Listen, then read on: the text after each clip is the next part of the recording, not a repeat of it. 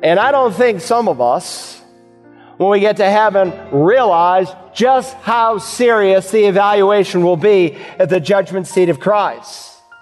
It is a time of rejoicing for many, but it is a time of regret for others. How do I know that? Because in heaven, the Revelation says God will wipe away every tear from their eye. Hello and welcome to Search the Scriptures, the Bible teaching ministry of Dr. Carl Broggi, Senior Pastor at Community Bible Church of Beaufort, South Carolina. We're in chapter 14 of our study in the book of Romans and have been looking at how Christians ought to guard their behavior. God stresses the importance of this because our actions on earth and how they impact the overall church will determine what type of rewards we receive in heaven. As we return, Pastor Carl moves from Romans to 1 Corinthians and further explains the system of rewards. Hold your finger here in Romans and turn to the right to the next book over to 1 Corinthians, if you would. 1 Corinthians chapter 3. In 1 Corinthians, the Apostle Paul is dealing with how a man, how a woman, how a Christian is to build God's church, that we're not to do it foolishly. And he compares two kinds of people. Those people who use worldly wisdom and techniques to build the church versus those who use the Word of God. My wife and I were just discussing yesterday of a dear pastor who's loved Christ and served faithfully, and it seems like all of the churches in the city of Florence are being emptied out to go to someone else's church.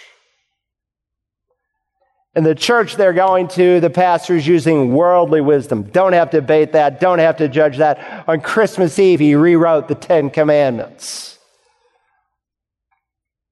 And Paul reminds believers, in the context pastors, but you could extend it to every believer, because while leadership is in the church is in view here in 1 Corinthians 3, God reminds us in two other passages, in 2 Corinthians 5 and in Romans 14:12, our text this morning, that this is a judgment every Christian faces. And since the church is not a building but people, and you are a member of the church, as a member of the church, each one of us will give an account of himself to God. Look at verse 10. According to the grace of God, 1 Corinthians 3:10, according to the grace of God which was given to me, like a wise master builder, I laid a foundation, and another is building upon it. But each man must be careful how he builds upon it. Paul reminded them, look, I laid the foundation. How did he do that? You learn from the Acts of the Apostles. He was the first to bring the good news to the Corinthians. He preached the gospel. They were saved by their faith in Christ. He laid the foundation for a church to be built. And the foundation, of course, is the most important part of any structure, because the size, the shape, the strength of the superstructure depends on the foundation.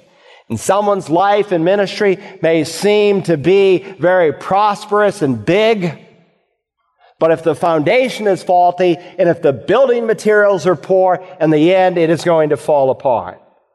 And many a church has grown using worldly techniques, or it's grown on a personality, and it all comes crashing down, as we just saw in the northwest part of our country. So God wants us to be wise. And some of us know this text so well, it's been a long time that we've stopped and done some personal evaluation. And we would be wise to hear what he has to say. Look at verse 11. For no man can lay a foundation other than the one which is laid, which is Jesus Christ. The church is not built on a man, it is built on Christ. Now, if any man builds on the foundation with gold, silver, precious stones, wood, hay, straw, each man's work will become evident, for the day will show it, because it is to be revealed with fire, and the fire itself will test the quality of each man's work. So as Christians, some believers are using gold, silver, and precious stones to build their life, to help build God's church, and they are building a magnificent temple. Other believers are using wood, hay, and stubble, cheap, temporary, transient, combustible materials. And there's a stark contrast between the two.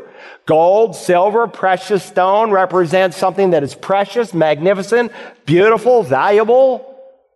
Wood, hay, and stubble, something that is cheap, ordinary, temporary. But here's the point. Some are using good materials, some are using poor materials. And the day is coming when God will evaluate. God is going to evaluate your service, my service in the local church. The verse says the fire will test the quality of each man's work. God's concerned with the quality of what we do. What would you rather have, a dump truck load of hay or a handful of diamonds when tested with fire? I'd rather have a handful of diamonds. In fact, I'd rather have a bucket of diamonds. So while God's interested in quantity, He's also interested in quality. He's also interested in quantity. And so He says, as He writes to Timothy, who was intimidated in his day as a pastor, and he's saying to Timothy, look, stay the narrow course. Doesn't matter what all these other preachers are doing. You run according to the rules. Doesn't matter how impressive their ministries look. You run according to the rules. And he says in 2 Timothy 2 and verse 5, and also if anyone competes, he does not win the prize unless he competes according to the rules. No one is crowned, Timothy, unless he plays lawfully. And if you break the rules, even though it may look like you're coming in first, the first will be last, as Jesus said. And the judgment seat of Christ is a place where God looks not simply at quantity, but at quality.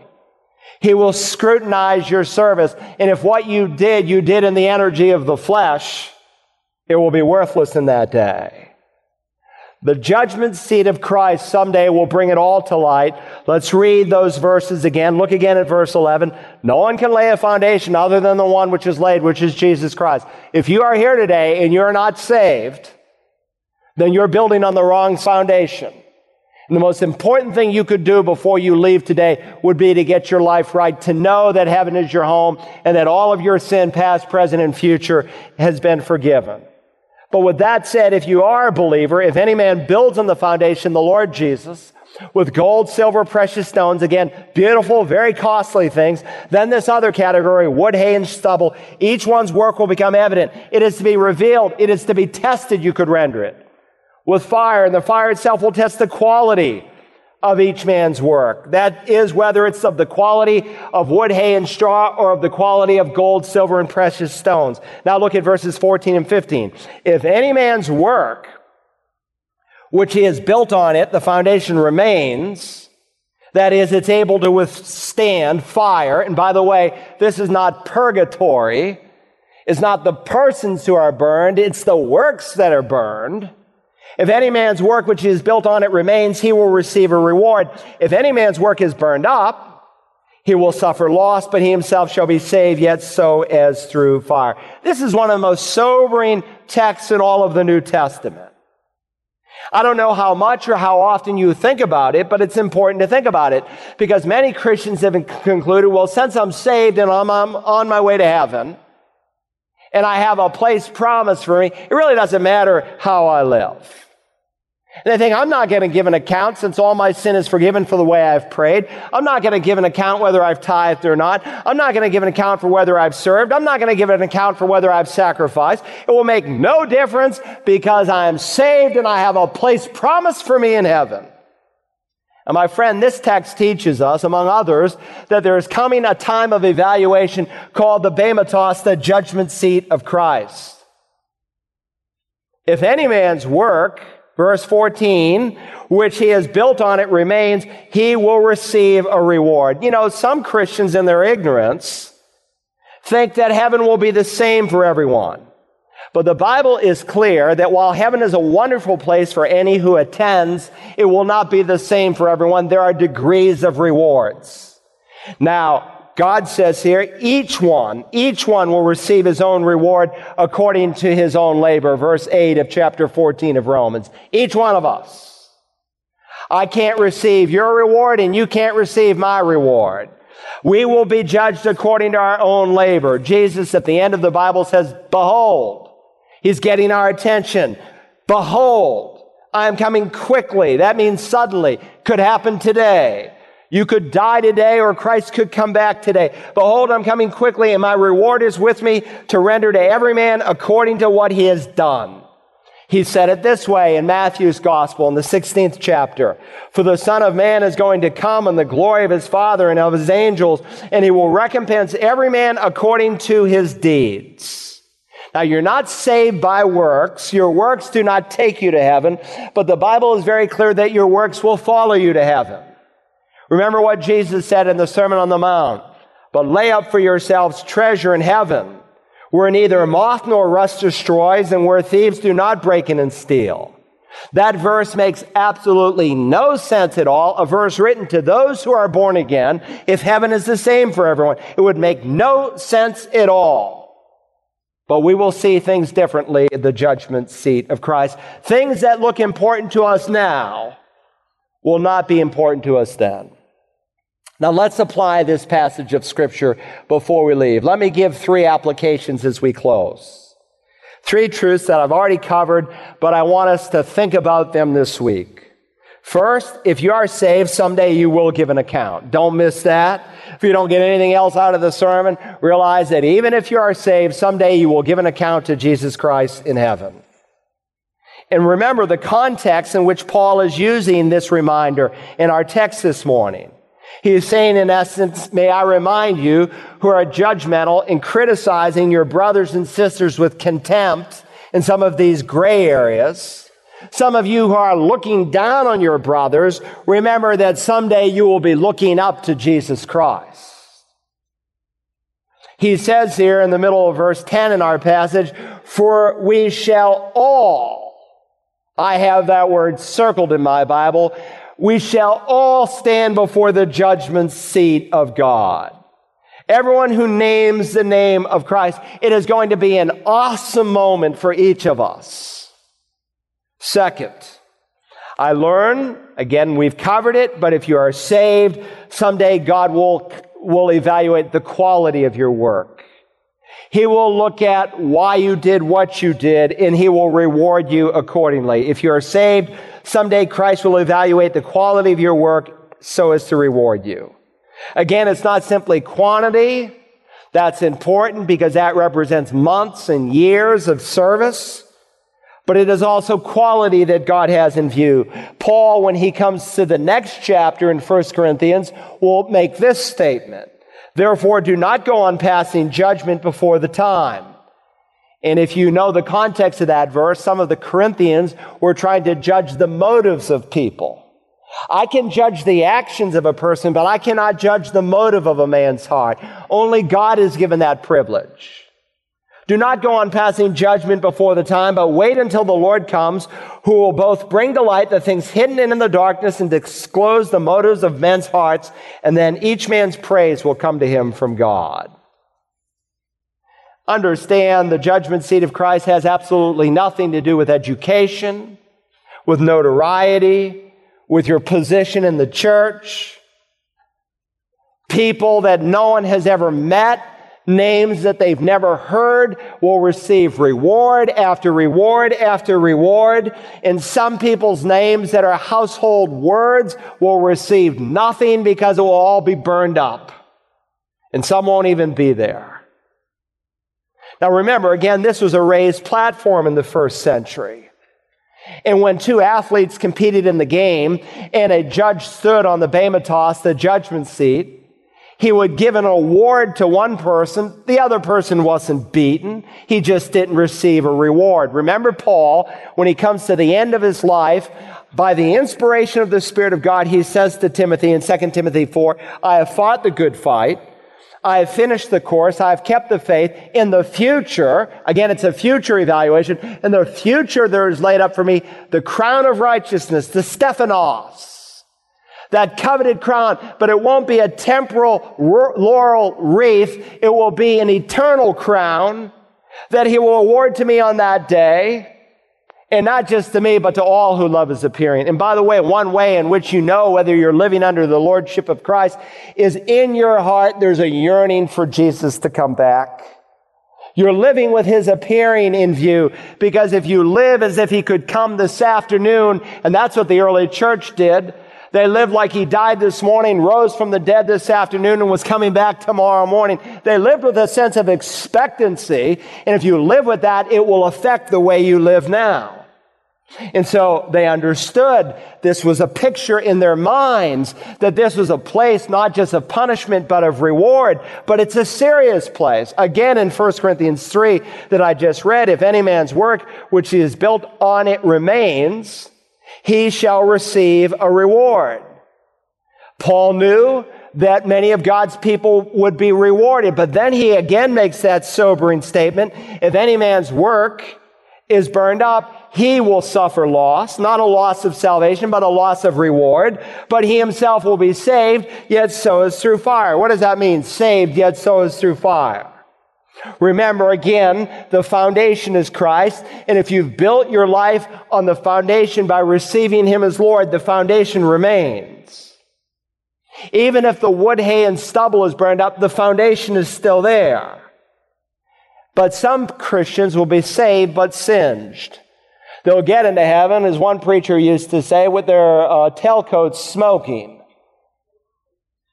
And I know what some people think whenever you preach on rewards. They say, I don't really care. I'm going to heaven. I'm going to be there. And if God even has a little old log cabin over there for me in the corner of glory, I'll be happy to be there. And I want to tell you, you won't think that way. And if you are thinking that way, maybe you've never even been saved where you have a regenerated mind. Well, that's a dangerous way for any person to think. I told you an illustration years ago. Think of it this way. You're a person who invests everything in the temporal, in your home. Everything that you live for is in that house, that uninsured home.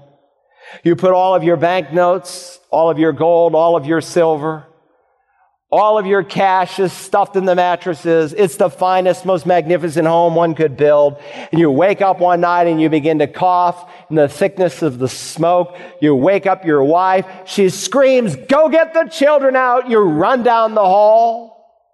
But there's a wall of fire between you and the children's room. You turn around, you begin to run back to your wife's bedroom. But there's another wall of fire, and you see the roof collapse, and it is so hot, all you can do is dive out the window to save your own skin. And the house caves in, and you hear the shrieks and the moans and the groans of your children, and everything you live for is burned up. Now, you wouldn't get up off the ground with smoke in your hair and embers on your clothes and scorched pajamas and say, "Well, hallelujah, I'm saved. I've survived the fire. Let's go celebrate." No, you would be saved, but singed. You would be saved, but you would suffer loss. And I don't think some of us, when we get to heaven, realize just how serious the evaluation will be at the judgment seat of Christ. It is a time of rejoicing for many, but it is a time of regret for others. How do I know that? Because in heaven, the Revelation says God will wipe away every tear from their eye. Now, with that said, while there is a measure of remorse, I don't want you to think that that is the enduring emotion throughout all of eternity. Maybe a good way to think of it would be like a commencement exercise. I recently went to my son's commencement where he graduated, and the spirit of the place was there was joy in everyone's heart. There was a sense of accomplishment. All of those graduates received their diploma as they marched down the aisle. No one was weeping. But I'm sure in that place, in some people's heart, there was a sense of remorse. I could have done better. I partied too much. I goofed off too much. And now I've sacrificed the opportunity for graduate school. Or I missed the job I really wanted to get. Now, to overdo the sorrow of the judgment seat of Christ might be to make heaven like hell. But to underdo it and to speak little of it is to really not be faithful to what God has said in His Word. Maybe a good New Testament example that Peter gives us would be that of Lot. Lot, if you remember, chose a piece of land that the Bible says was like the Garden of Eden. He and Abraham were up there on that plateau, and he looked down, and he saw a piece of land that was like the Garden of Eden. And of course, I'm sure they heard the stories all the way back from Adam of what a magnificent place it was. But he went after a worldly place, and he started on the outside, on the skirts of the city, where he's placed his tent but before long, he was immersed in the city. In fact, he became a ruler at the gates. The New Testament tells us Lot was a righteous man. That is, positionally, he was saved. You will meet Lot in heaven someday. But Lot, because of his compromise, he lost everything he lived for. And in essence, he lost even his own family. His wife ended up dying, Jesus affirms, and went to hell. And his daughters lived wicked lives. God alone knows where they were. And you may be here this morning and think, look, if I want to smoke a cigar, no one's going to tell me. If I want to have a glass of beer, I don't care what anybody thinks. And Paul says, there's coming a day, my friend. Come back. I'm not done. There's coming a day when some of the things that we think we have the freedom to do in Jesus, it's going to matter to us.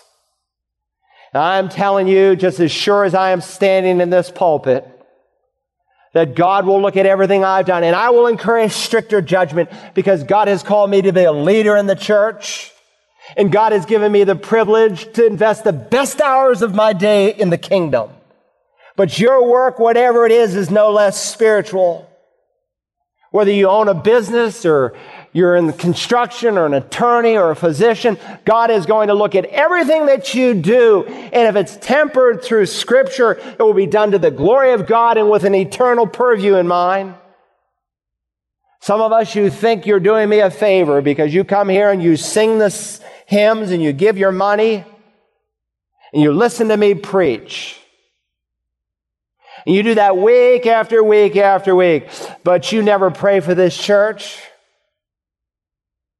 You've never thought about some lost soul, whether or not they're going to spend eternity in heaven or hell. You say, well, I believe that, but when was the last time it was in shoe leather when you reached out to someone, even invited them to the church?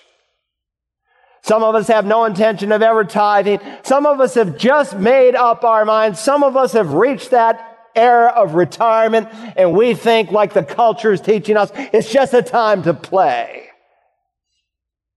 You're living your life, but you're not investing your life. Here's the thing, and it's wonderful when you consider it. It's not like God says, well, you're saved by grace now, unconditional love. Now I'm putting this standard on you of works. No, the one who saves you by grace wants you to live by grace. The God who works in you, it is God who is at work in you to work out your salvation, is simply looking for an available person. You see, the available person, the yielded person to the lordship of Christ, God begins to prompt him and lead him and show him what he wants him to do each and every day, each and every week, each and every year. And in eternity, God rewards him for it. He's looking for people who are available and yielded. He'll do it through you as you are yielded, and in eternity, he will reward you for it. The eyes of the Lord, the chronicler says, moves to and fro through the whole earth that he may strongly support those whose heart is completely his. Finally, if you're not saved today, you will stand before Christ, but in a different place. It will be a place of condemnation, not to evaluate your service, but to condemn you for your sin. And if you die and go to hell, it won't be God's fault. It will be your fault because you rejected what he wrote in this book. Please don't misunderstand me. I have not been speaking this morning primarily about redemption. I've been speaking about rewards. I've not been speaking about salvation. I've been speaking about service. We've been speaking about service, especially as it relates to the way we relate to one another as believers and the way we treat one another. And Paul said, you're going to give an account for that someday. But you can do nothing to merit heaven. Don't think for a moment you can work your way there. Salvation is the gift of God, but it costs God his own son's blood. And if you ignore that blood and you trample over that blood, you will remember in eternity this sermon on this day and this preacher inviting you to come to Christ. He receives sinful men. And I am telling you, just as sure as I am standing here, whether you are saved or lost, all of us will stand before him. Some in our sin and in condemnation, and others where he will indeed evaluate our service. Behold, I'm coming quickly, he said, and my reward is with me. Now, Father, thank you for your word this morning, for the truth that you've given us. I pray today for some dear soul who is here, who's not really sure about their eternal destiny. They want to go to heaven. They hope they will, but they don't really know. And they're uncertain because your word teaches they've not rested and trusted in the finished work of Christ. My friend, if that's you, I want to help you today to come to Christ. Would you right there in the quietness of your own heart say, Lord Jesus, I am a sinner. In word, thought, and deed, I've done evil. And your word says that my sin deserves death. But I thank you, Lord Jesus, that you came and died instead of me, and that you were raised for me, that I might find forgiveness if I would call upon you. You said that if I would come in faith, believing your word, that whosoever will may come, that I could be saved even today. My friend, salvation is not a gift. It's not a reward that you earn. It's a gift that you receive, but you have to receive it that way. That's humility, to say you're bankrupt. Would you say quietly there in your heart, Lord Jesus, save me. And because you have saved me, I will make it public. I will come down this aisle this morning, not ashamed of him. Now, Father, help those who have met your Son. Help me, help each one of us to be reminded today of the seriousness of this coming evaluation. You've put this in the pages of Scripture not for our entertainment, our intellectual stimulation, but that it might change our lives. So help us to do some careful evaluation this week, that the years, maybe months, maybe even days for some that we have left might be invested for the glory of Jesus, that whether we live or die, we live for him. We ask it, Lord Jesus, in your holy name. Amen. To even be eligible to be rewarded by Jesus Christ in heaven, you must have put your faith in him and in him alone, knowing that there is nothing you can do to save yourself. Have you made that decision? To listen to this or any of the messages in the Romans series, use the Search the Scriptures app for smartphones and tablets, or visit us online at searchthescriptures.org. You can also call and request Guarding Our Behavior program ROM 66 on CD or DVD. Our phone number is 877-787-7478. And be sure to check out Dr. Broggi's wife's Audrey's podcast, Rare But Real, found on Apple, Google, and Spotify podcast platforms, or at searchthescriptures.org. Rare But Real is focused on how to be a godly woman in an ungodly day and age. Tomorrow we begin a look at the Brotherhood of Believers. Join us then as we search the Scriptures.